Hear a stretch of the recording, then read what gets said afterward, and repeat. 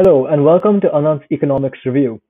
In today's podcast, I will evaluate two different market structures, monopolies and monopolistic competition. Without further ado, let's go ahead and delve into our first market structure, monopolies.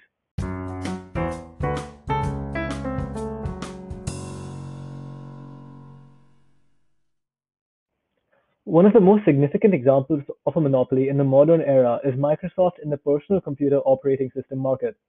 As of 2020, Microsoft controls around 77% of the PC OS market, thus making it a monopoly. A monopoly is defined as a market in which only one firm produces all the output. There are three central characteristics of a monopoly.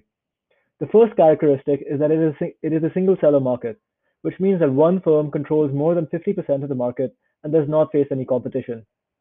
Microsoft controls 77% of the PC OS market and therefore displays this characteristic. Holding a dominant share of the market also gives the firm the ability to set prices for their products. Therefore, the firm is regarded as a price maker as it sets the price for the market. The second characteristic of a monopoly is that the firm produces and sells a unique good or service which has no close substitutes. Windows, Microsoft's PC operating system, is unique and does not have any close substitutes. Its closest substitute is Mac OS, which is developed on an entirely different technological architecture and has different capabilities compared to Windows. Additionally, it is restricted to products developed by Apple and therefore is not a potential substitute OS for computers made by other manufacturers. The third characteristic of a monopoly is that there are high barriers to entry in the market.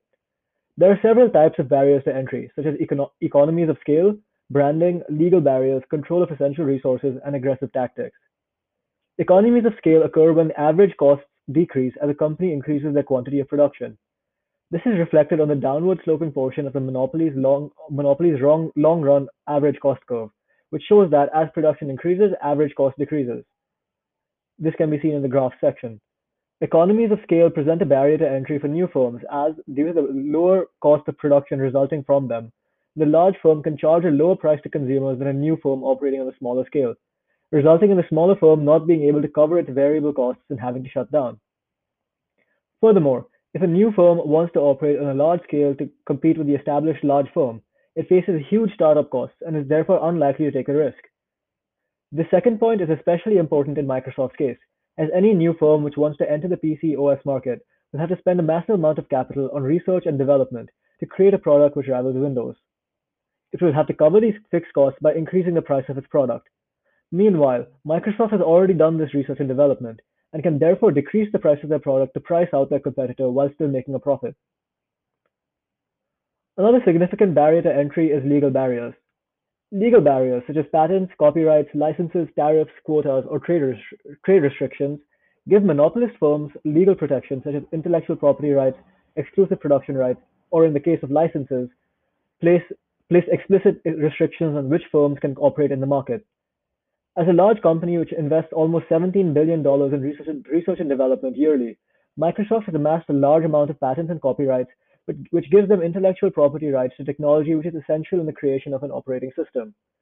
Since they legally have control over this intellectual property, they can choose to not allow other firms to use the technology, making it harder for these firms to enter the market as they will have to develop competing technology from scratch, which, as mentioned earlier, incurs a large fixed startup cost. In terms of the efficiency of the market structure, monopolies are allocatively inefficient as the output is lower than the socially optimal quantity and the price is higher than the socially optimal level. Therefore, in a monopoly marketing system, the marginal social cost of society is greater than the marginal social benefit, resulting in an allocatively inefficient market. This can be seen in graph 1, which shows how the marginal social cost being greater than the marginal social benefit results in a deadweight loss to society, deadweight welfare loss. In order to regulate the abuse of power by monopolies, governments intervene in a variety of ways through antitrust legislation. One form of government intervention is breaking up monopolies into multiple smaller entities. This was the case for Microsoft. In 2000, following accusations of abuse of monopoly power, the US government ordered the breakup of Microsoft into two smaller entities with different operational structures.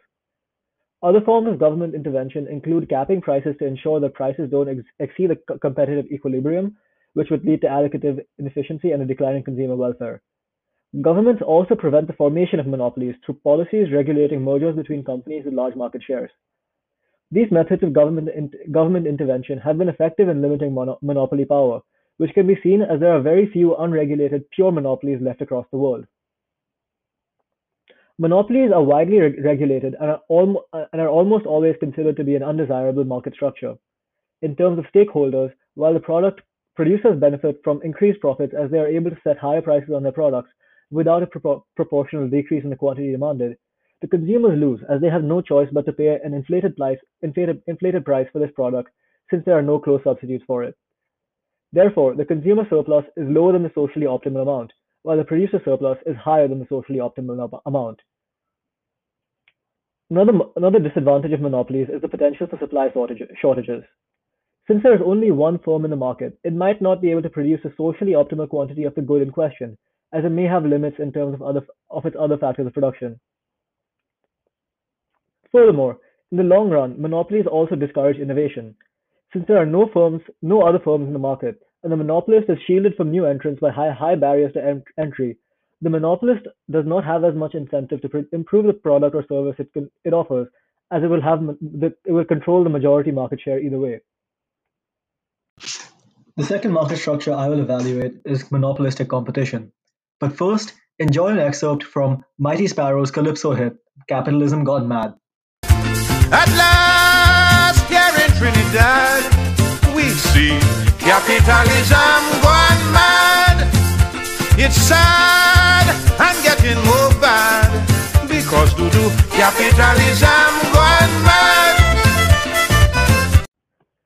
A real-life example of monopolistic competition is the fast food restaurant industry, and a firm operating in this industry is McDonald's. Monopolistic competition combines elements of a monopoly and competitive market structures. There are three central assumptions or characteristics of monopolistic competition. The first characteristic is a large number of firms. Unlike a monopoly and similar to a perfectly competitive market, there will be many different firms competing with each other for market share in a monopolistically competitive market. This is displayed in the fast food restaurant industry as there are thousands of firms operating within the market in direct competition with each other. For example, McDonald's direct competitors include other fast food restaurants such as KFC and Chick-fil-A, as well as competition with other restaurants differentiated in a variety of ways. The second characteristic is that there are low barriers to entry, if any. Unlike a monopoly and similar to a perfectly competitive market, firms can enter and exit the market fairly easily. This is evident in the fast food industry as new firms only require a small amount of initial capital to enter the market. As long as they can meet these startup costs, which are relatively low compared to monopolies, they can enter the market.